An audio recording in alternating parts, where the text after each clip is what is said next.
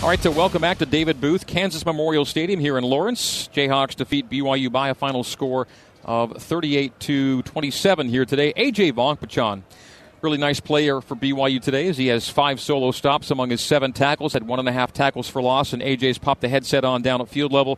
A.J., thanks for joining Greg and Hans here for a minute or two. We appreciate you. Man, at halftime you guys had to feel like we're doing the things we need to do to win the football game. Maybe discuss the final 30 minutes with us and how you saw it.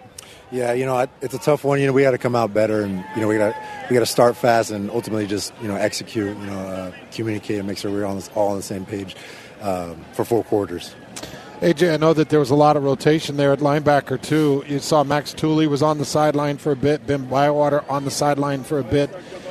How much does that play a factor when you're going through different safeties? And when we saw that Eddie Heckard wasn't on the field at times in the final 30 minutes, how much does that play a factor in what's going on defensively?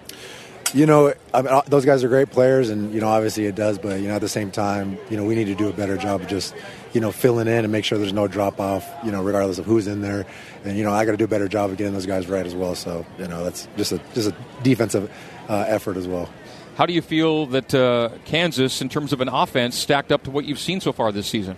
Yeah, they were pretty good. They did a good job of just, credit to them, just making us, have to really, truly over-communicate and, just get the ball to their playmakers. So, credit to them. So when they made their adjustments back to the run game, AJ, what were they doing differently to really get that run game going there at the middle of the back end of the third quarter? Yeah, honestly, they weren't doing nothing too crazy. They kind of just kept consistency, and, we got to do a better job of, like I said, communicating, making sure that we're doing our job, our 1/11th, not trying to do too much. Well, you've helped kick off BYU's Big 12 era. Now you get to come back and have a home opener in the Big 12, which will be a special night, too. Your thoughts on bouncing back on a short week, AJ? Yes, sir, we have to, and, the guys are ready to go. I just seen the mood and just everyone's attitude. They're just ready to go and ready to kick off this short week. AJ, thanks for the time. Safe travels. We'll see you next week. Yes, sir. Appreciate you.